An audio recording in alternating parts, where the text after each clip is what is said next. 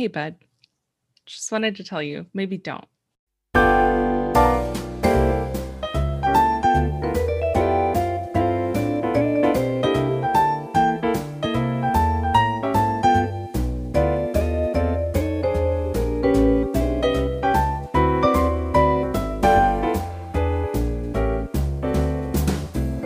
Hey, everyone, and welcome to the Two Takes on Film podcast. This is Heather here. Hi, I'm Wyatt. And that is Wyatt. And we're just so grateful to have you all here today. And I hope that since our last episode, well, one, I hope you listened to our last episode. And two, I hope you've just been full of dreams in your heart, dreams in your mind, just full of it. Don't you wish that for them, Wyatt? Yeah, sure. Have you had any dreams since our last episode? I had a dream last night, but I can't really remember it. Yeah. It wasn't. You gotta write it down in a dream journal. I know. I actually was just thinking about it earlier today, like an hour ago or so. You know, sometimes you have a dream. Yeah. And then like you wake up and you don't necessarily remember that you had a dream. And then later on in the day, you're like, oh yeah, I had a dream last night. You know, you just kind of randomly remember. I do. But no, I can't remember what it was. Sorry. I do remember that it was like the plot of a film. Like something was happening to us and then there's some sort of twist that happened that I remember thinking in the dream, oh, so it's just like that movie. And I was kind of disappointed. Interesting. Yeah. Well. But that's very vague. Yeah. We hope all of you have been dreaming a bit. And today I feel like the movies that we're talking about talk a little bit about dreams, more in the metaphorical sense. Yeah. Or like the dreams of your life, at least one of them more explicitly than the other. But anyways, definitely mostly just one of them. Well, but also the other one that you're going to talk about literally opens with him talking about a dream. So that's true. Anyways, we'll get to that in a little bit. But yesterday, I think, is when this news came out, Hollywood News. They have announced, as in the Hollywood people. Who is it? Hollywood Chamber of Commerce. They have officially selected their class of 2022 Walk of Fame honorees. And this happens every year in June. A 6-person committee is selected. Oh, the committee is selected by the Hollywood Chamber of Commerce. My apologies. A 6-person committee is selected every June, and they pick who is chosen to get a star on the Hollywood Walk of Fame. Typically, they say that they receive about 300 applications a year, and out of those, they typically choose 20 to 25-ish. So what an honor. Yeah. To be chosen to receive a star. Applications? So do people send in their own applications? Yeah. Do you want me to talk about that first, or do you want me to talk about the process? How it happens. Okay. Yeah. Essentially, you apply, but you can also be nominated. So anyone could nominate someone. However, there are a few things to keep in mind if you're going to nominate someone. First of which is that in order to nominate someone, it's $40,000. Oh my goodness. So casual. Also, the person, here are some of the other requirements. The person has to have had some level of fame for at least 5 years, which this article that I'm reading doesn't necessarily classify what fame is. Yeah. But has to have some level of fame for at least 5 years. The person must have also accomplished something in their entertainment category, and they need to be involved in some sort of charitable works. So those are kind of the different stipulations for it. You can nominate someone who has passed away, but only if they have been dead for 5 years, which weird. That is confusing to me based off a couple of the people who are nominated. Have they already been deceased for 5 years? I don't think so. Yeah. That's A interesting. So name that we maybe this spoke is about. old. Yeah. Yeah.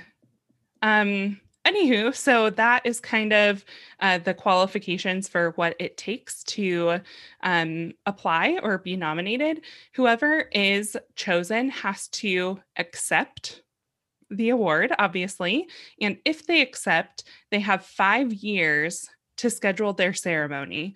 And they have to, part of them accepting and receiving this is that they have to physically go to the ceremony, but they have 5 years to schedule it. So the only person, let's see, in the history of it, I feel like I don't know if I'm gonna be able to find it in this article. I believe Barbra Streisand was the only one who had to turn it down. She didn't meet the 5-year period. Oh, here we go. Okay. So, no, sorry. Since 1968, 40 celebrities have declined their selection because they didn't want to appear. And only one, Barbra Streisand, agreed to appear but didn't show up.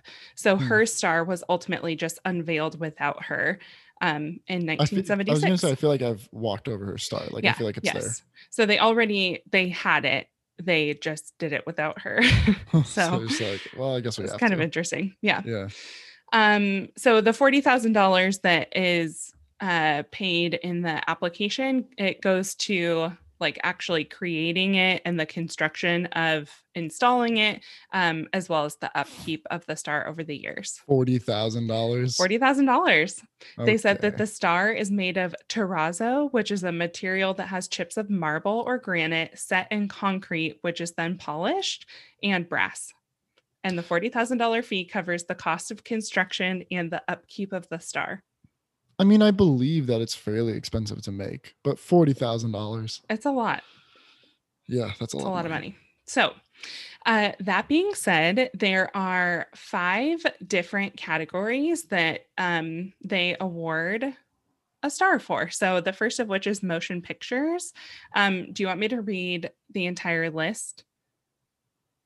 Sure. To you? Okay. Sure.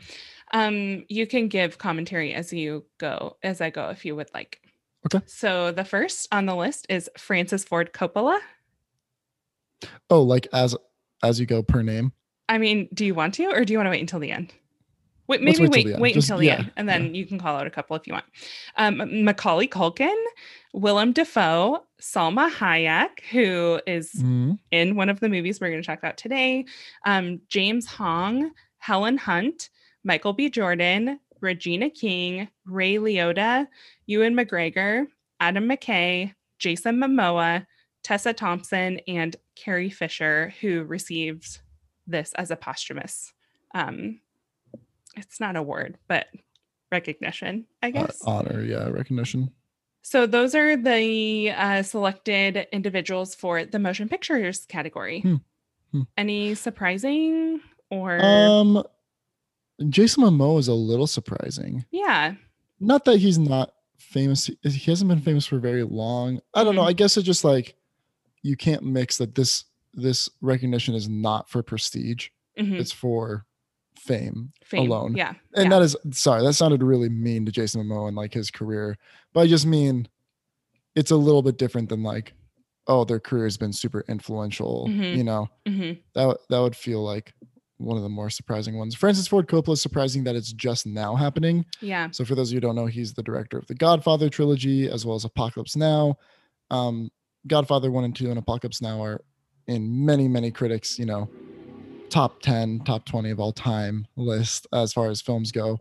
And those were back in the 70s. So very surprising that that's just now happening. I wonder if it's kind of like somehow, some way, back in 72 or 74 for Godfather Part 1 or Godfather Part 2, the group of 6 people were like, he just missed it. Yeah. And then every single year, or maybe like maybe he was nominated enough and like just missed it every single time that they just gave up on it for a while. And then a couple decades later, someone was like, no, I'm going to pitch in the 40,000. Like, you got to get your star. And then the group of 6 people in 2021 saw his name and were like, wait, what? He doesn't have one yet? Like, what in the world? Yeah, we got to give it to him.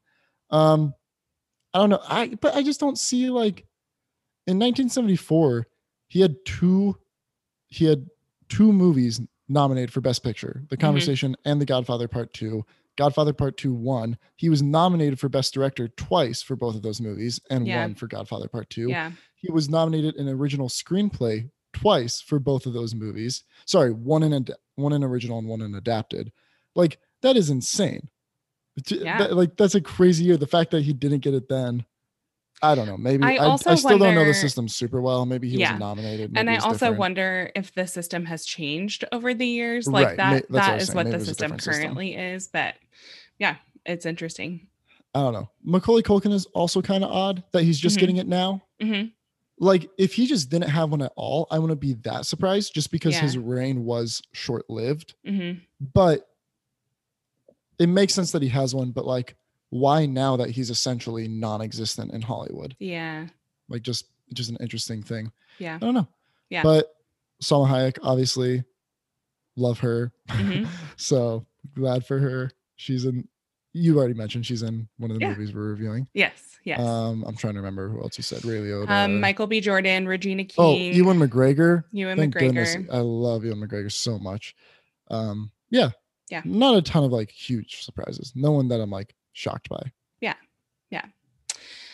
In the television category, we have Byron Allen, Greg Berlanti, Ricky Gervais, Peter Krause, Bob Odenkirk, Holly Robinson Peete, Norman Reedus, Tracy Ellis Ross, Jean Smart, Ming-Na Wen, and Kenan Thompson. So Kenan Thompson, good for him.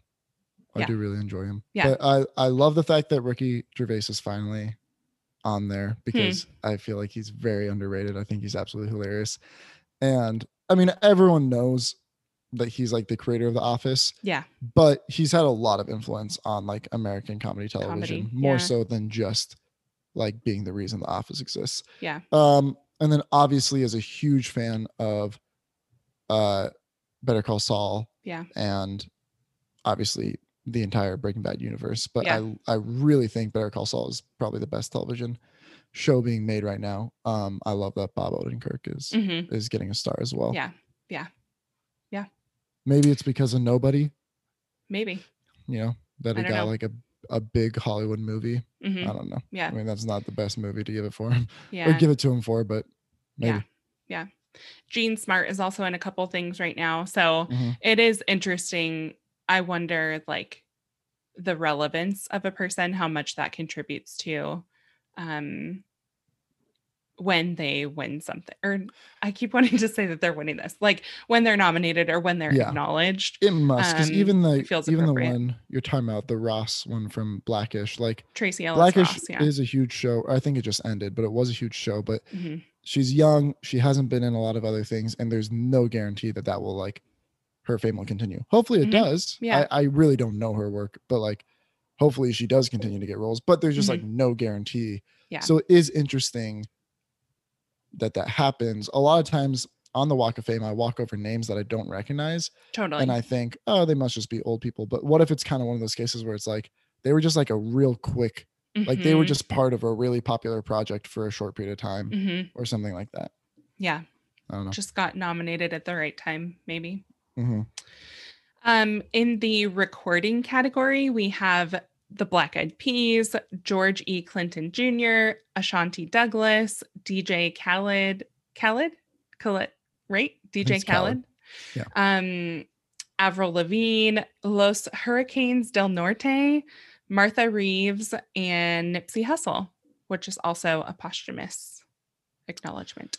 Right, which is what you and I were mentioning earlier. You said the rules stated that they'd be dead for 5 years, but unless time has like insanely gone away from me, I don't think that Nipsey Hussle was 5 years ago. I want to say it was like 2 to 3 years ago. I'm gonna look it up. But while she's looking it up, Avril Lavigne, obviously, love her, love the that. Best, yeah. But Black Eyed Peas, I said, were a huge part of Wyatt Croy's like 6th, 7th, 8th grade life, like 2009 to 2010 kind of thing. Also, they played in the 2010 Super Bowl halftime show, which was the last time that my Green Bay Packers were in the Super Bowl, and we won. So there's another tie-in right there. Yeah. And it's just like, it's just the Black Eyed Peas. Like, how can you not love them in like the worst way? Yeah, of course. Of good course. for them. Have you seen the clip of them performing and Fergie is doing a portion of the song where she's rapping, but she like can't keep up with herself? I probably have, but I can't. It's obviously a super old clip, but I've seen it multiple times this week. I'll have to send it to you. It is gold. Does she just like stop trying? I've seen clips of artists just like they can't keep up with their own, or they just get caught off guard by something. She's like walking around the stage with one of the other guys, and she's really trying, but she's just kind of mumbling everything and then is like leaving some stuff out. It's just messy. It's messy. So she's actually singing. Oh yeah, it's live. Oh, see, I thought you were saying that like it was just a track that she was lip syncing. Oh no. And like she couldn't keep up. Oh no. Because I've seen that happen before. You know, they just revert to the like watermelon peanut butter thing where they totally. saying the words. Yeah. Oh, that's even worse. No, there's no additional track. It's just her. Just pure Fergie. Just pure Fergie, which she's had some other moments as well. Her national anthem at the basketball game, of course, is a viral moment. So, man, anywho, Nipsey Hussle passed away in 2019. So I'm guessing maybe the 5-year rule is no longer that's a rule. It must be. Which, I mean, that makes sense to me. Why do they need to be dead for 5 years before they get a star on the Walk of Fame? Maybe they're still dead. This is morbid, but maybe it's like kind of what you and I were talking about earlier, but to see if their legacy continues long after their death, rather than just riding the wave of popularity that any artist gets in the year following their death.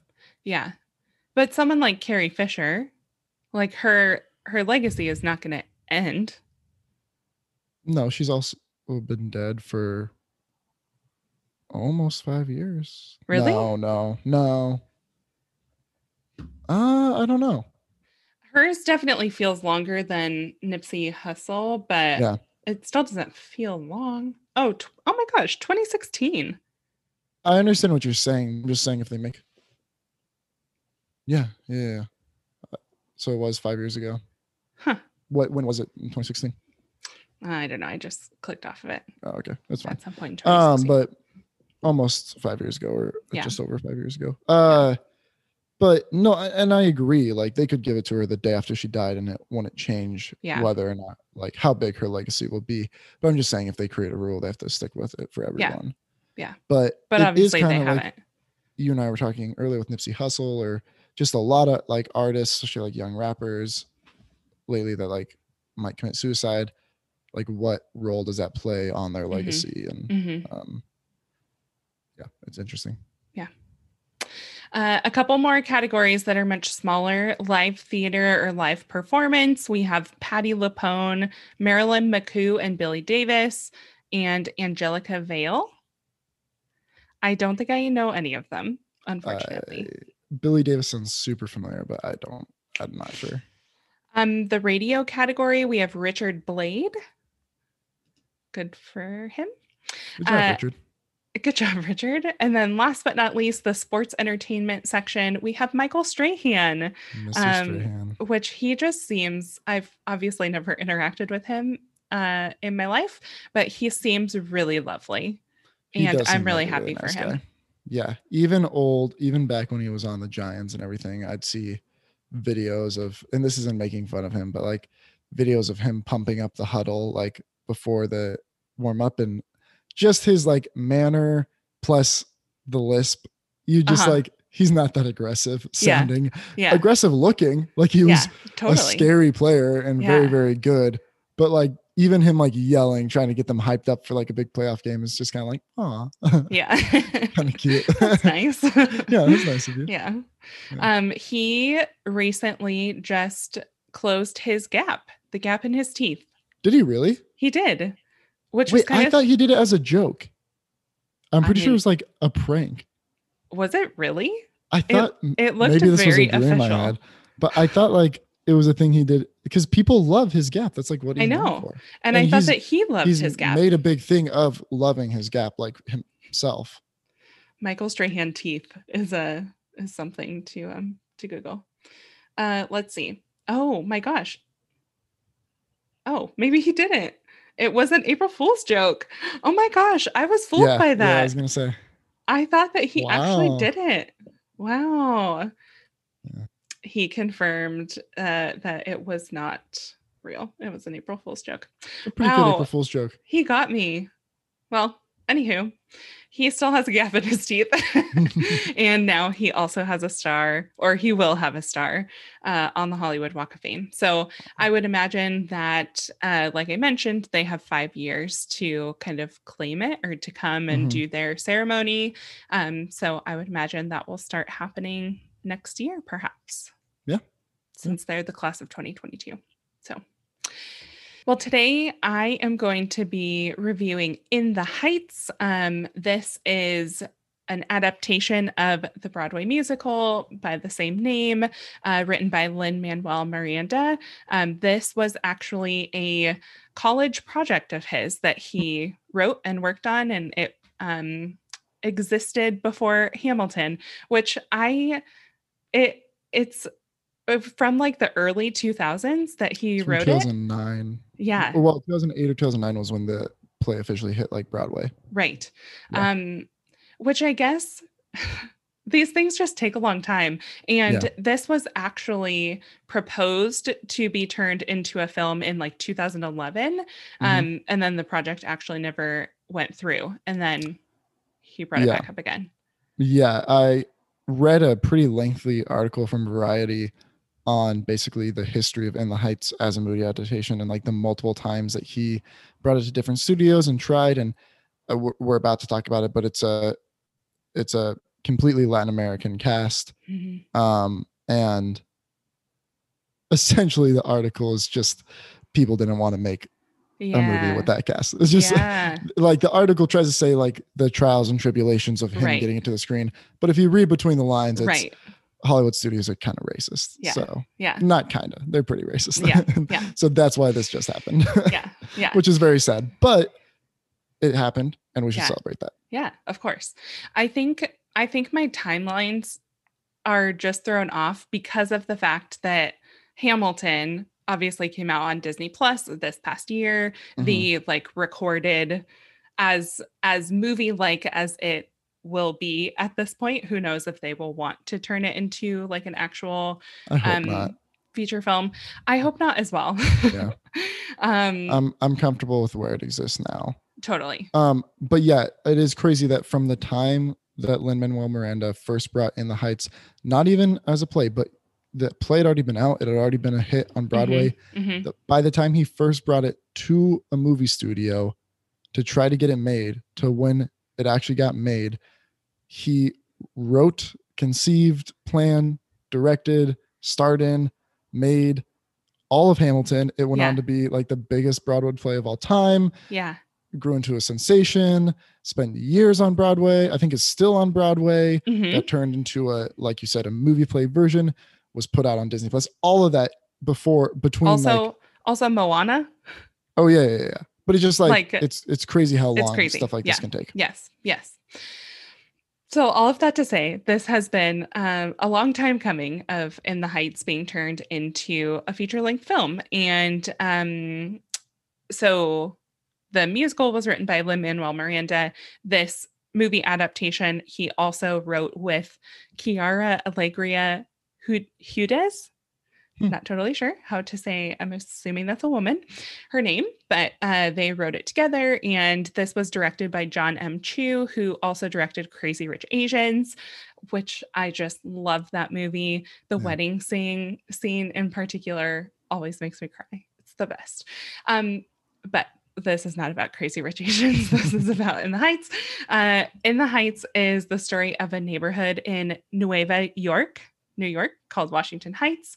And it's about the residents of that neighborhood and just the lives that they live and the dreams that they have. But it also explores a lot about home and the different countries that people in this neighborhood represent. And yeah, all of that. So it centers on a number of different characters and their stories, but the main character, who I would call the main character and who is essentially the narrator, is a young man named Usnavi.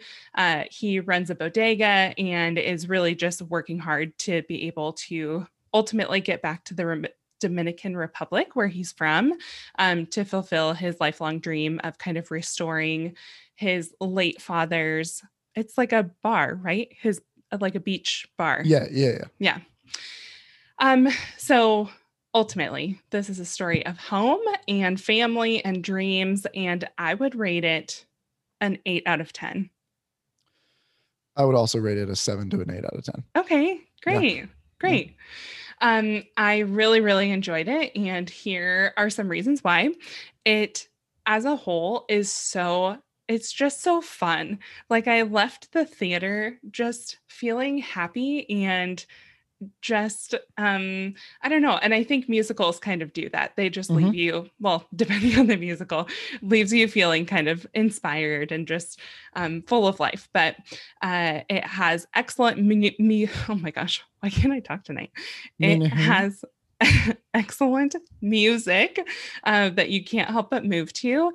I saw it with a couple of friends, and as we were leaving the theater, I made the comment that I wish I could move my body like that, but I don't think I can.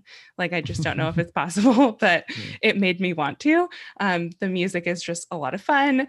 And then obviously I have never been to Washington Heights in New York, but I think the goal or the heart behind it was to capture kind of the heart and spirit of that neighborhood. And again, I've never been there, so I don't know for sure, but I feel like it really transported you to that neighborhood and at least just like ideally what that neighborhood is all about. So it just really makes you want to be there and be a part of it. And overall was just super fun. I loved how visually creative it was. So obviously when you're doing a Broadway show, you get to do things that are harder to replicate in a movie or that might feel weird to do in a movie. But as I mentioned, there is kind of this theme of dreams throughout all of these different individuals who live in this neighborhood. And when they're covering some of them and talking about certain dreams, visually, the movie like goes into this like magical like dream state, which I thought was just a lot of fun. There's like drawings in the air and these large like bolts of fabric that are flowing from the sky, and a couple that's dancing, like defying gravity and dancing on the side of a building. So I just loved the kind of the visual creative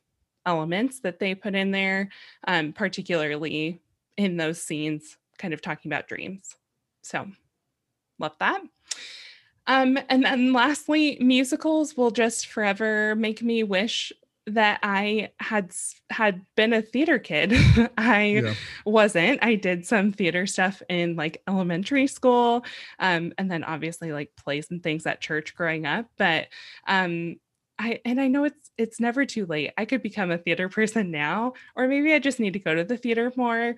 But it just feels like this would have been so much fun to be a part of and to work on. And the group musical numbers in particular were just so impressive.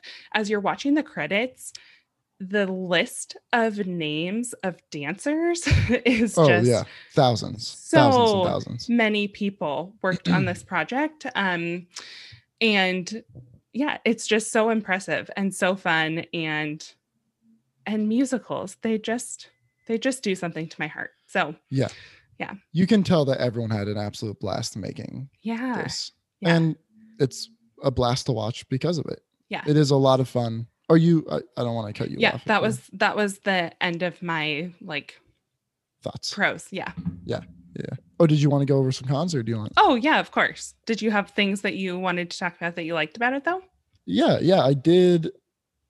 Um, yeah, of things about, like I said, it's a blast to watch. The writing is obviously great. Lin-Manuel Miranda has proven himself time and time again to be a fantastic songwriter.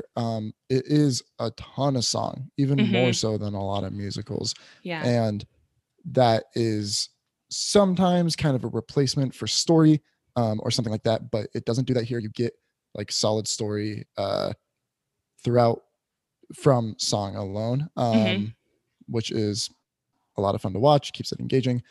I thought that the choreography was good. I have some issues with the larger, the set pieces, the songs that involved more people, like you were saying. I actually enjoyed, I think, the more intimate ones more so, just because they felt more focused and, like I said, more story driven rather than like spectacle and scale driven.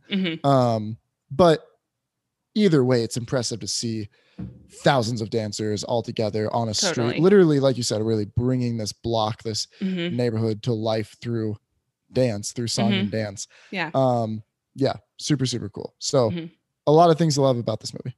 Yeah. And just a great time. Like, I went and saw it with my entire family, and we have very different ranges of movie taste. And some of us were more enthusiastic than others, but no one came out of the theater not having enjoyed watching it. My dad fell asleep, to be honest. So he didn't not enjoy liking it. Or I mean, he didn't not enjoy watching it, but he didn't necessarily watch all of it. Yeah. Not really his thing. But even then, he didn't like dislike it by any means. Everyone had a really good time watching it. Yeah. / sleeping. Sure. Yeah. Okay. So some of the things that I didn't love as much about it, it is very fast paced and is a little bit hard, especially at the beginning. It's a little bit hard to catch on to if you don't know like some basic Spanish. I personally did not take Spanish, but I grew up in San Diego, so like I can get by a little bit, but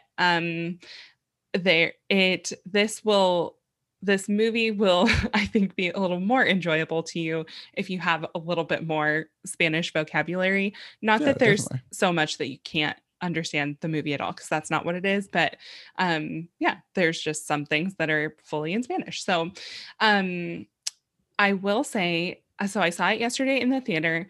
It is also streaming on HBO Max, and I definitely did watch it again today on HBO Max and with captions. And that is definitely helpful, because there are people who are like talking over each other a lot, or anyways. And due to the nature of Miranda's writing of songs, which is often more like rappy, and it's like quick back and forths, and like his songwriting style often includes sarcasm and innuendos and jokes and this and that within like this quick like minute long kind of, not rap necessarily, but like little spoken word back and forth. And when that just like going on and there's all this visual stimulus going on, it can be hard to catch all the jokes that are being made, and there's story in there too. It matters what they're saying as well. So I would definitely suggest you go see it in the theater. Which I do every movie, but especially this movie truly was great in the theater. But I'm sure that if you get the option to watch it after with captions, that would help. Helpful. Yeah. I personally also I hate when I can't sing along to things, particularly a musical. So obviously the first time through, I had listened to the soundtrack a couple days ago just to be familiar with the songs. But when you haven't, you just need it together. Like you would have to listen to this many times and watch it a lot to be able to like just recite every word kind of thing. Yeah. However, once again, watching it on HBO with captions is also helpful for learning the song. Sing-alongs, or just I wonder if they'll put out a sing-along version. Oh, they might. Maybe. But it's honestly like even that would just be so fast paced. It would, like the amount that the little yellow dot is bouncing from word to word or whatever would just be like constant. Yes. Going along with the a little bit hard to understand at times, I felt like in the theater in particular, I didn't notice this as much when I was watching it on HBO, but in the theater, there were times when the music was louder than the dialogue that was happening. So Yeah. then once again, it just made it hard to know what they were saying all the Yeah. time. I noticed a few mixing issues, and this is something that's common in Nolan films. We've talked about this. Mm-hmm. That can be a theater issue. Yeah. Theaters are just big and echoey, and that can be great sometimes. But when you're having really loud music and Mm-hmm. like really intricate dialogue, or even some like soft spoken or dialogue where some people are like kind of quietly talking their Mm-hmm. lines while the other people are more singing it, there's a lot of varying degrees of vocal output and stuff. It can get kind of hard to hear. I Yeah. noticed that. Yeah. Yeah. There were a couple of scenes where the coloring felt a bit off. I feel like I noticed this primarily at the pool scene. 96,000 is the song that they sing there.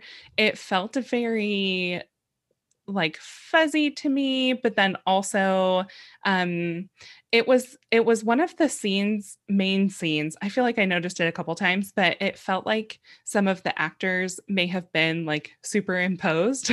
Yeah, Like I was gonna mention this scene specifically, but the entire building, like that brick building behind the uh-huh. pool, Uh-huh.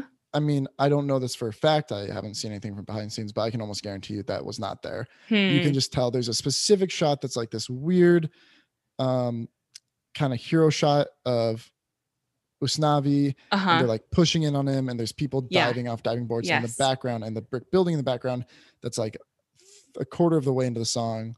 And as soon as I saw that, I was like, whoop, nope, that's That's not not real. real. Yeah, that's, you could just Yeah. immediately tell his outlines were super fuzzy. And then Yeah. from then on, whenever I saw that, I just started seeing there were just big flaws in that scene. Yeah. To be fair, there is so much going on in that scene. Yes. So if you're Yes. gonna throw in an element like that, a big element that does not exist that you're digitally putting Mhm. into the scene, like you have so much work to do. But yeah, so I'm not necessarily criticizing the CGI artist, Mhm. just Mhm. there's some flaws in there. Yeah. Yeah. I did read that scene in particular. So there's a theme across this whole movie of how hot it is. Mhm. That's like a very central part of the story. And while they were filming that scene, it was scheduled to take 2 days. They ended up doing a third day because it was actually like thundering and lightning and raining while they were filming that. So Yeah, which adds to one, you can just look at the characters and see the temperature, like that, if they're actually hot or not. yeah, yeah, Um, through like physical indicators, and like they just don't, you can just look in someone's face and be like, yeah, they're kind of cold right now. yeah. Also, just lighting purposes, when you're shooting a scene outdoors like that, Hmm. when it's cloudy, when it's stuff like that, that makes it extremely hard to light and then try to color correct into a different type of weather, into a different time of day, Hmm. into a different location, especially when you're shooting over multiple days like that, through different stages of where the sun is in the sky. Like that just gets so complicated. I Hmm. don't think people understand how much goes into that, but easily the people who simply edit the scene from a color perspective, their only jobs are to color the scene and change like the brightness, the exposure, the this, the that, Hmm. to make sure it all looks cohesive for that sequence, could have spent easily 3 months on it. Yeah. It's insane. Yeah, Yeah. it's so much. Yeah. So honestly, considering all that, props to them. But Totally. That scene in particular just felt a little bit off to me as far yeah. as the coloring went. The last thing that I'll mention, which I mentioned when talking about kind of the story itself, there are a lot of different storylines in this movie, and people obviously, because they're trying to capture this neighborhood and the heart and the essence of this neighborhood, and particularly stories of people who are from different countries that are represented in this neighborhood. So the Dominican Republic, Puerto Rico, Cuba, and many more. Those are like the main ones I could think of that they mentioned. But so I understand that in order to do that, you need to introduce a lot of people. However, I think because of that, they don't go super in depth on some of these characters, and they try to give you a little bit of background, but then the background they do give you, it's just not very much. So if that is difficult for you to not go super in depth with a lot of people as opposed to going really in depth with like one or two people, then this may be challenging for you. But I enjoyed the people that we got to meet. I think there certainly were a few characters who were like kind of introduced or were around that they never really talked about them. So in a sense, it's like, why are you here? Like, why are you a part of this? And that's something that like I think differs in a play to movie translation is a scene that a character is in, they're in the whole time. That didn't sound like a real sentence. Like, okay, so if you have a scene in a salon, which there are a few, and there's like two salon workers who are in quite a bit of scenes, but they don't have much of a personality character-wise. In a play, that 7-minute scene in the salon, you can see them 100% of the time. You can look at them on the stage 100% of the time, singing, doing the things. In a movie, you're focusing on the main characters of even that one scene for 90% of the shots. So those two characters now, even though they're in that room for the full 7 minutes, you're only actually seeing them for like 2 of the 7 minutes. So it just significantly reduces, you're like, oh, they're just there. But when you're watching in a place, especially a musical, dance and song and movement and how they move their body and like their facial expressions, that is 90% of how these side characters convey their personality. And when you get to see every bit of movement and like character fleshing out they do on stage, you get to know them and you're like, you laugh at the things they do, whatever, even if they're like not important to what's going on. But in a movie, the director is obviously going to make decisions to not focus on that and focus on the main character or just who's singing or this or that. And then you just lose a bit of that, like even more rounded characterization that I think some of those side characters benefit from in stage play like setting. So I think that's the problem that you're probably kind of facing with those characters, that you're just like, yeah, they're there, but you don't really get to know them because you're waiting for the camera movement, for the camera's choices to introduce you and to let you get to know characters rather than just viewing it all together and letting their acting and their dancing separate from everyone else's introduce you to them and get you to know who they are. The last thing that I'll mention, which I think I said that before I said that last thing, that another thing I'll mention, this just brought together people who have worked on other projects together. So Anthony Ramos and Lin-Manuel Miranda, and then Chris Jackson, who works in the soft serve truck. They were all a part of Hamilton. There is a scene where someone is on a cell phone and they're on hold, and the song that's playing is from Hamilton. Thank you. Yeah. Or no, isn't it from Moana? No, it's from Hamilton. It's the King, one of the King songs. Oh, yeah, you're right. You're right. A couple of the characters, a couple of the ladies were in Orange is the New Black. A couple people had been a part of Brooklyn Nine-Nine. So just fun to kind of make those connections and to see them come Lin-Manuel together. Miranda's in Brooklyn Nine-Nine. He is. I forgot about that. He plays Amy's brother, right? Yeah. Her like overachieving brother. Yeah. Suitable. Yeah. So yeah, it's a lot of fun. And you can tell that they just like, we already said this, but that they had a lot of fun, that they loved each other and the cast, and like it's really cool. So that's In the Heights. Currently it is in theaters, and then like I have mentioned, it is also streaming on HBO Max. However, like Wyatt said, if you have the opportunity to go see this in a theater, do that first, and then if you also have the opportunity to watch it again on HBO Max or to listen to the soundtrack on whatever, do that too, because it is, I know for myself, I left feeling like, oh my gosh, I need to like listen to it more or learn more. It.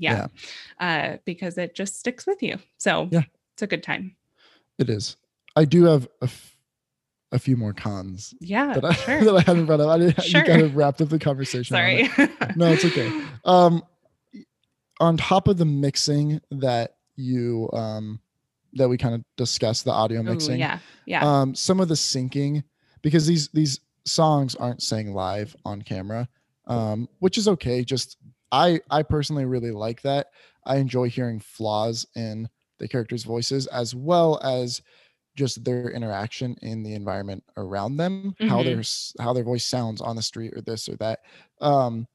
Whereas when you have everyone record their songs in a studio like a recording artist would and then sync them over their footage from the live feed, it can just sound like, well, like it's synced over studio recorded music, which just takes out a bit of realism. It doesn't feel like they're actually there on the street as much. And some of the syncing was a bit off, especially with Corey Hawkins' character, Benny. Benny. But to make up for that, in some ways, Corey Hawkins has a beautiful singing voice, like incredible singing voice. He's like Juilliard trained. I didn't know this before seeing the film, and it's almost too good. Like it's almost such a good voice that, again, it just doesn't feel real. It doesn't feel like that's his character, his words, his voice, his feelings. It feels like that's Corey Hawkins singing along to a professionally recorded song. Or like mouthing along to a professionally recorded song. But this is also, that's just what this type of musical is. So, you know, I'm fine with it. I'm also a fan of, especially when it comes to musicals, really going for like specific aesthetics. And I think that while it was a very vibrant community, it did bring like the heights of this this city block to life. It didn't have a distinct personality visually. It just felt a little bland, not colorful. It was plenty colorful. There was a lot of different bright, vivid colors going on. But felt like it lacked a little bit of style or cohesiveness between, like, from scene to scene, from piece to piece, which maybe that's what they wanted. They wanted each one to feel very different. But I really like when a film can get a film that's centered on music and song and dance can still grab you with a visual personality. Luckily, though, they have director John M. Chu, who, this is a prime example of why you can't skimp out on directors when it comes to movie musicals. You can't just say, this is already done. All we need is just to film it with a camera. Because then you have something like the Hamilton, the version of Hamilton that's on Disney Plus, which isn't bad. But if you're wanting to make a movie version, you need a director that's going to take some risks and make some decisions. For example, like having Benny and Nina dance on the building, that elevated what could have been kind of a dull, just mediocre song between two characters where they're discussing the future of their relationship into a visually beautiful and intriguing set piece.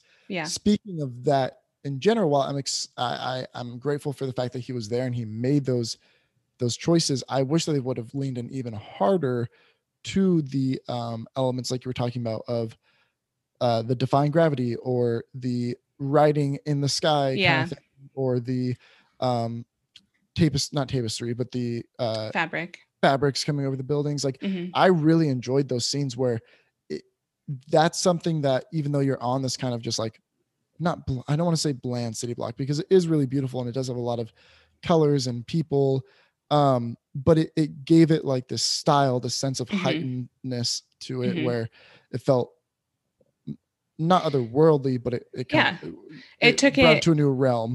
Took it out of it being just a normal city block, which a city block is a city block ultimately. So but the thing is, like, you already have thousands of people dancing choreographed dances to songs that apparently everyone can hear and know. You're past the point of realism.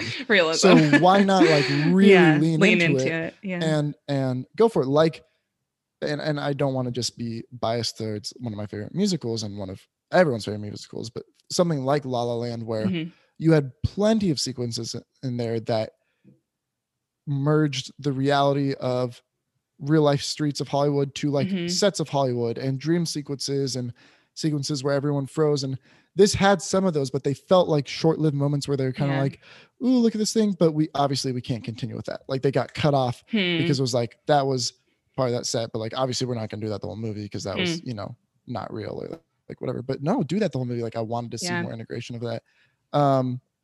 But ultimately really, really liked it. There were a few editing choices that I felt were a bit too chaotic and clumsy, especially in the larger set pieces. So like the carnival set piece and the pool 96,000. Yeah. There was just so much going on and so many people that towards the end of especially 96,000, it just felt like incohesive shots from like a pop music video about the summer rather than like a story of these characters singing, what's happening. But ultimately these are just like little flaws. You're not seeing this movie for those reasons. You're seeing it because you want to have what all good movie musicals, give you this fun time. You leave feeling like you want to sing and dance and it's great and are happy. So, it's a terrific film. It's one of my favorite of the year so far and perfect for friends, family, old, young, whoever. Yeah. Should go see it. Cool. Great. So the movie I'm going to be reviewing is The Hitman's Wife's Bodyguard, which is a sequel to the 2017 film The Hitman's Bodyguard, starring Samuel L. Jackson as a hitman and Ryan Reynolds as his ill-fated bodyguard. This movie adds a couple new characters to the cast. A Bond villain like Antonio Banderas, Morgan Freeman in a surprising role, both surprising in the fact that he's in this movie and the relationship to the characters that he has in this movie. Yeah. But mostly Selma Hayek as the hitman's wife, Samuel L. Jackson's wife. So the bodyguard, Michael Bryce, played by Ryan Reynolds, continues his friendship with assassin Darius Kincaid, played by Samuel L. Jackson, as the two try to save Darius's wife, Sonia, played by Selma Hayek. That is the general plot of this movie. And that StatCast is probably the main draw of the movie. A lot of fun to be had in this movie is derived from just watching these actors that you probably know and love that are obviously all very, very talented, phoning it in for a paycheck.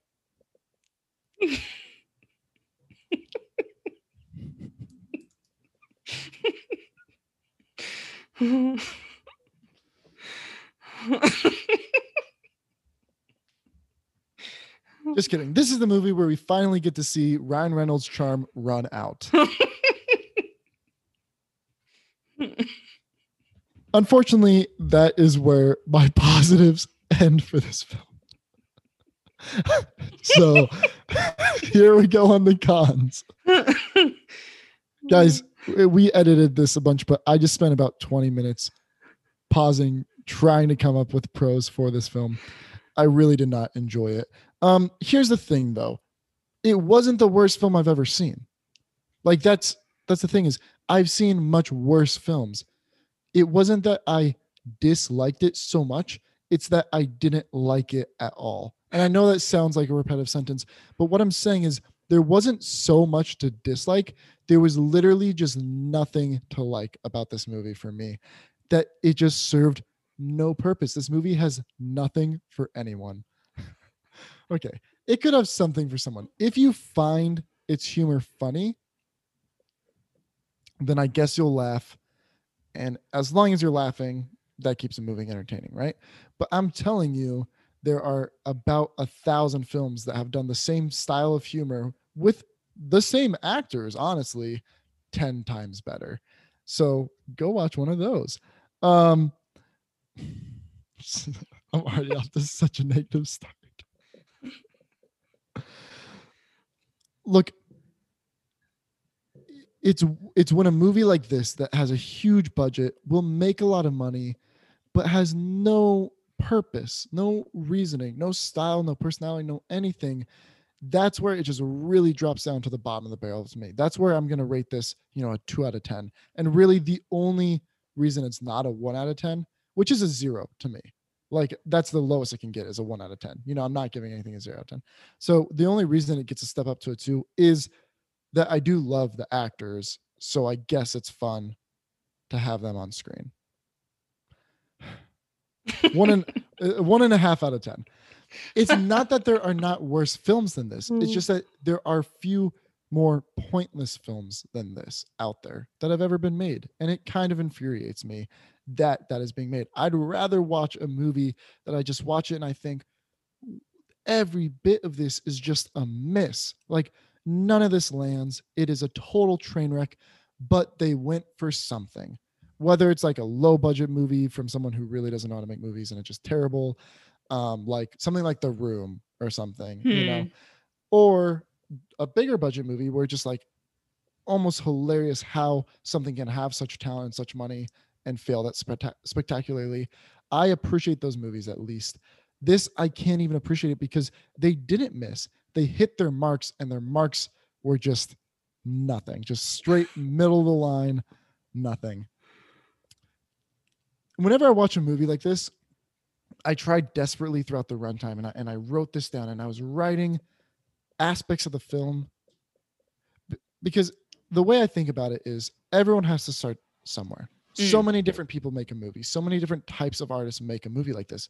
And I think about what if I were an editor? What if I were a color corrector? You know, that kind of thing. And I got offered to make a movie or to edit a movie, to color a film that had Ryan Reynolds, Samuel L. Jackson. Of course, I would say yes. If I were one of those things and I were offered this movie, I'm telling you guys right now, I would be in the credits. I'm not saying that I want it, but, and so I try to look at every aspect and just think, is there a standout aspect? Does the rest of this movie suck? But like, man, it's pretty well edited. Does the rest of the movie suck? But like, it's visually compelling.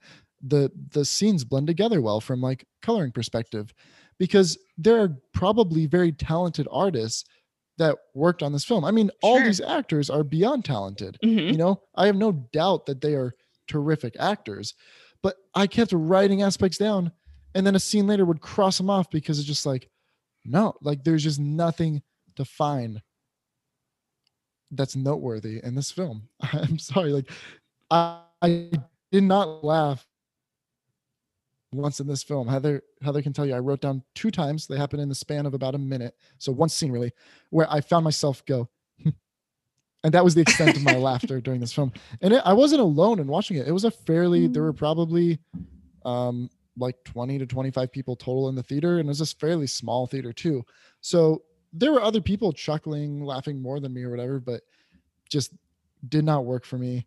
Ryan Reynolds, I love Ryan Reynolds, but it feels like this is the signaling of the end of this wave that he's been riding since like 2013. That kind of came to a peak with Deadpool, of this new kind of character he is. He's just playing Ryan Reynolds. He's playing the same character you get in all of his movies.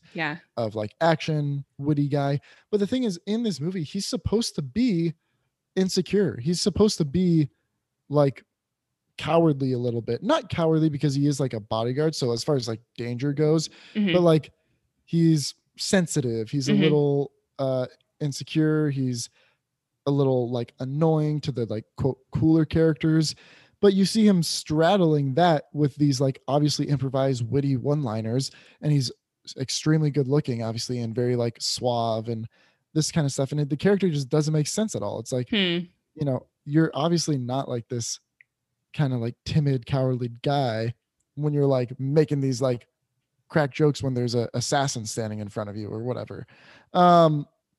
And the rest of the even though I do feel like this kind of signals the end of that kind of peak. I'm not saying that this is the end of his career, but I just think that it's signaling that it's drying up a bit. He's gone to the same well a few too many times, and it's not something that maybe he couldn't revisit in the past. It's not something that people won't always kind of love. Like this movie will make money for that fact alone, is that people love that Ryan Reynolds, but he's got to start doing some other stuff if he wants to really stay relevant, I feel like. But if you like that, you'll like this. I don't think it's the strongest version of that kind of Ryan Reynolds character, but it checks off the boxes, I guess. Other than that, the action is, I mean, the plot has zero logical sense to it. It's completely incohesive. The action scenes are as well. Not even that poorly choreographed. I felt like the fight scenes were decently choreographed, just horribly shot and horribly edited. I mean, you have, especially like in the chase sequences where they're on moving vehicles and stuff, you just like, oh my goodness, you just get a headache watching it and you have no idea what's going on. It's atrocious.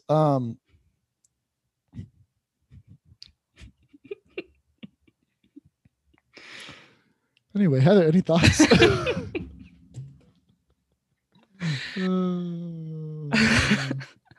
I have to follow up my thoughts after you've just called it atrocious. I said well, yeah, no.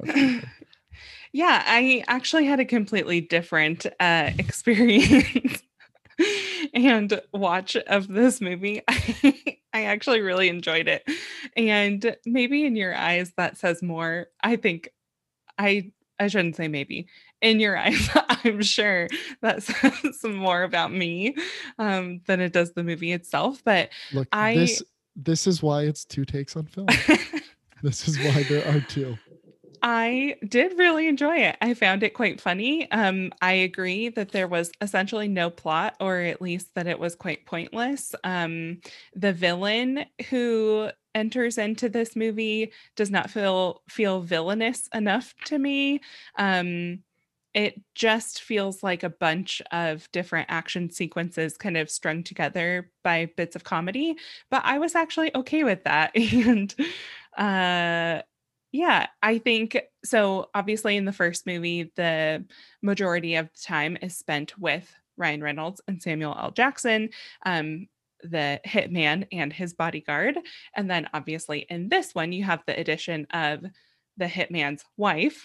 And I thought the dynamic of the 3 of them together was actually a lot of fun. I really enjoyed that Salma Hayek had such an increased role in this one.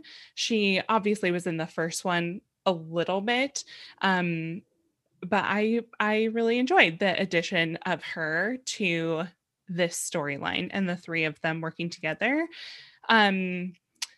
I also really enjoyed the soundtrack to this. I think this was another one where they had, I can think of like 3 scenes in particular where there's an intense like action sequence and there's a song playing that, like we have talked about in other films, just doesn't seem to match. It's very like upbeat and happy and bubbly in this sequence that is pretty violent. So I think that kind of just matches the tone of the movie as a whole, of being excessively and unnecessarily like gory and extreme, but also like fun and lighthearted and it's funny. Comedy over action, definitely.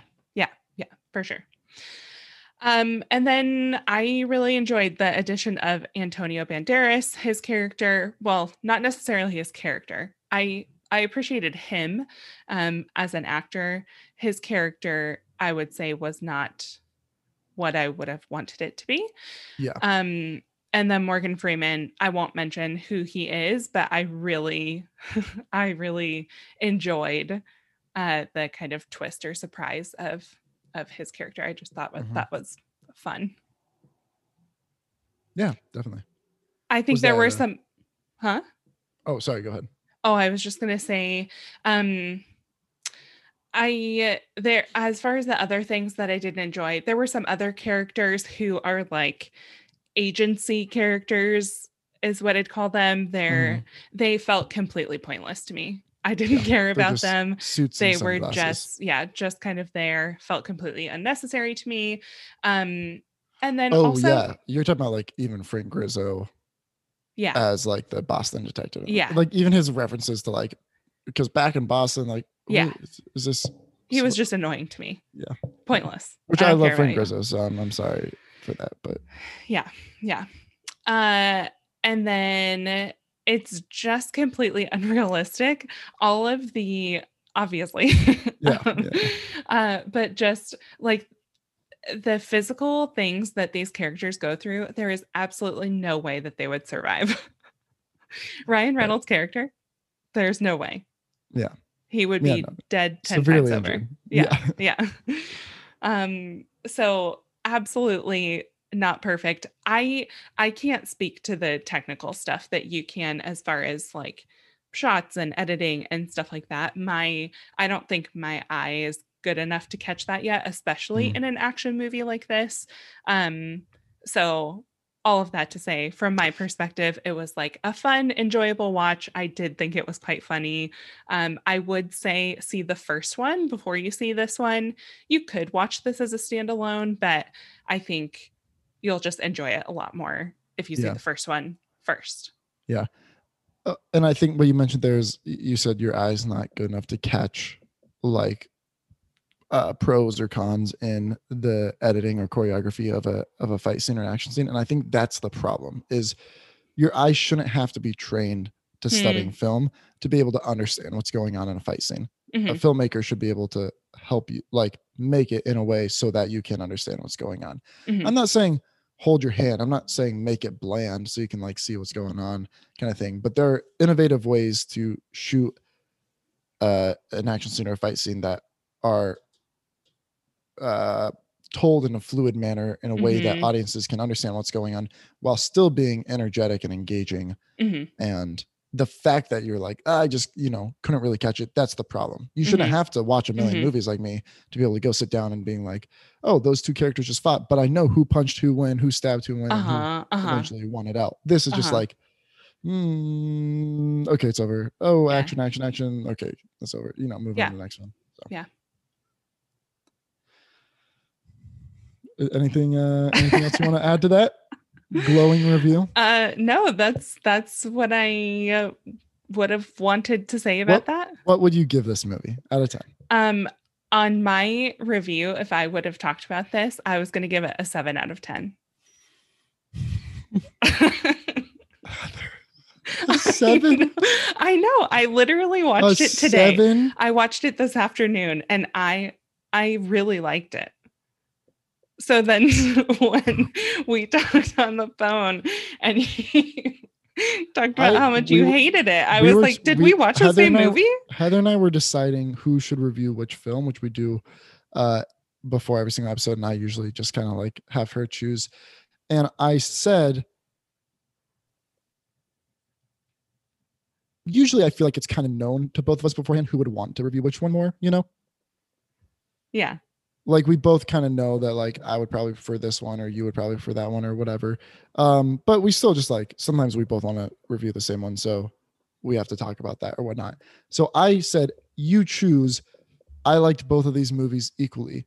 And when I said that, I expected to hear uproarious laughter from the other side of the phone because that's such a ridiculous statement because obviously In the Heights was a fantastic film and the hitman's cousin's elderly brother's dog's bodyguard's wife bodyguard was trash. And Heather was like, yeah, me too. And I just thought, oh no. And you lied to me. You lied to me. It wasn't a lie. It's called sarcasm that I thought was like obvious. I thought you would get it immediately. No. Oh man. Again, this is why it's 2 takes on film. It's true. Because like the problem, if it was just 1 take on film and it was just me, then it would always be right. And that's no fun, So it's like, you gotta give them the mistakes to make my reviews sweeter. Anyway. You're the worst. Yeah, that's true. I am. Anyway, that's why it's 2 takes on film, everyone. 2 different opinions. Where can people go watch The Hitman's Wife's Bodyguard if after your compelling they have these things review called theaters? No, you can go see A Hitman's Wife's Bodyguard in theaters right now. And I think it's only in theaters right now. Yeah, correct. So if you're go do that. I highly suggest it. I was just going to say, if you're in Southern California, you can now officially not wear your mask at a movie theater if you're vaccinated. And you don't have to be eating the whole time in order to not wear a mask.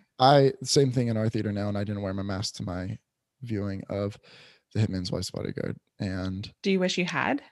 Like, would that have made it better? I don't know. I don't think it would have really affected it that much. Maybe you need to give it a second watch with the mask on. Yeah, people could have seen me and been like, I'll just assume he's smiling.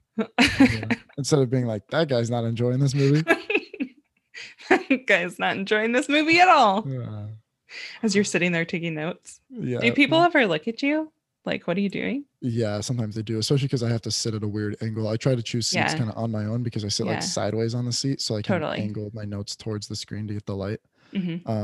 Or else I just write in the dark, and afterwards I have to go and interpret what you wrote. Yeah, because it's just absolute mess. On top of each other. Yeah, seriously, on top of each other, everything. So especially this one, I wrote down quite extensive notes that were well worded, to be honest, but quite harsh. Do you want to read any of your quotes from your notes? Well, I can just read the one podcast appropriate. Well, I can read the one I read you earlier and omit one word. Sure. Which the word was obviously completely appropriate, but totally. I just don't feel like saying it right now. Yeah. Sometimes you just don't feel like saying a word. Right. Sometimes I just wake up and I'm like, you know what? Light? I'm just not going to say that word today. I just don't feel like it. Or I don't know, just some random word. Not that light was the word that I omitted. Are going to omit now. It was something else equally appropriate. Anyway, this was the final note that I wrote that I think I wrote with a solid like 20 minutes left in the film, but I just thought like, I'm just done. I'm just going to like leave it at this. And it kind of summarizes my feelings towards the film. And then after that, we can let you guys go. The film's desperate attempts at some semblance of a personality, i.e. moments of shock gore, extreme profanity, grasp at sexualization, bombastic set pieces filled with hot explosions, and even hotter faces, all serve less as markers of style and more as annoying roadblocks between me and my increasing desire to just fall asleep. Anyway, this has been Two Takes on Film. I'm Wyatt. And I'm Heather. Have a good day. That's how you're going to end.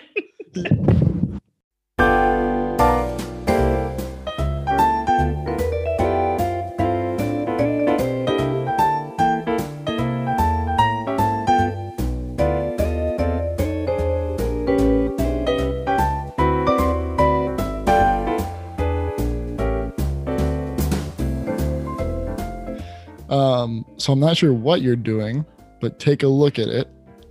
And that thing what it is that you are doing, don't do that anymore. Have a good day.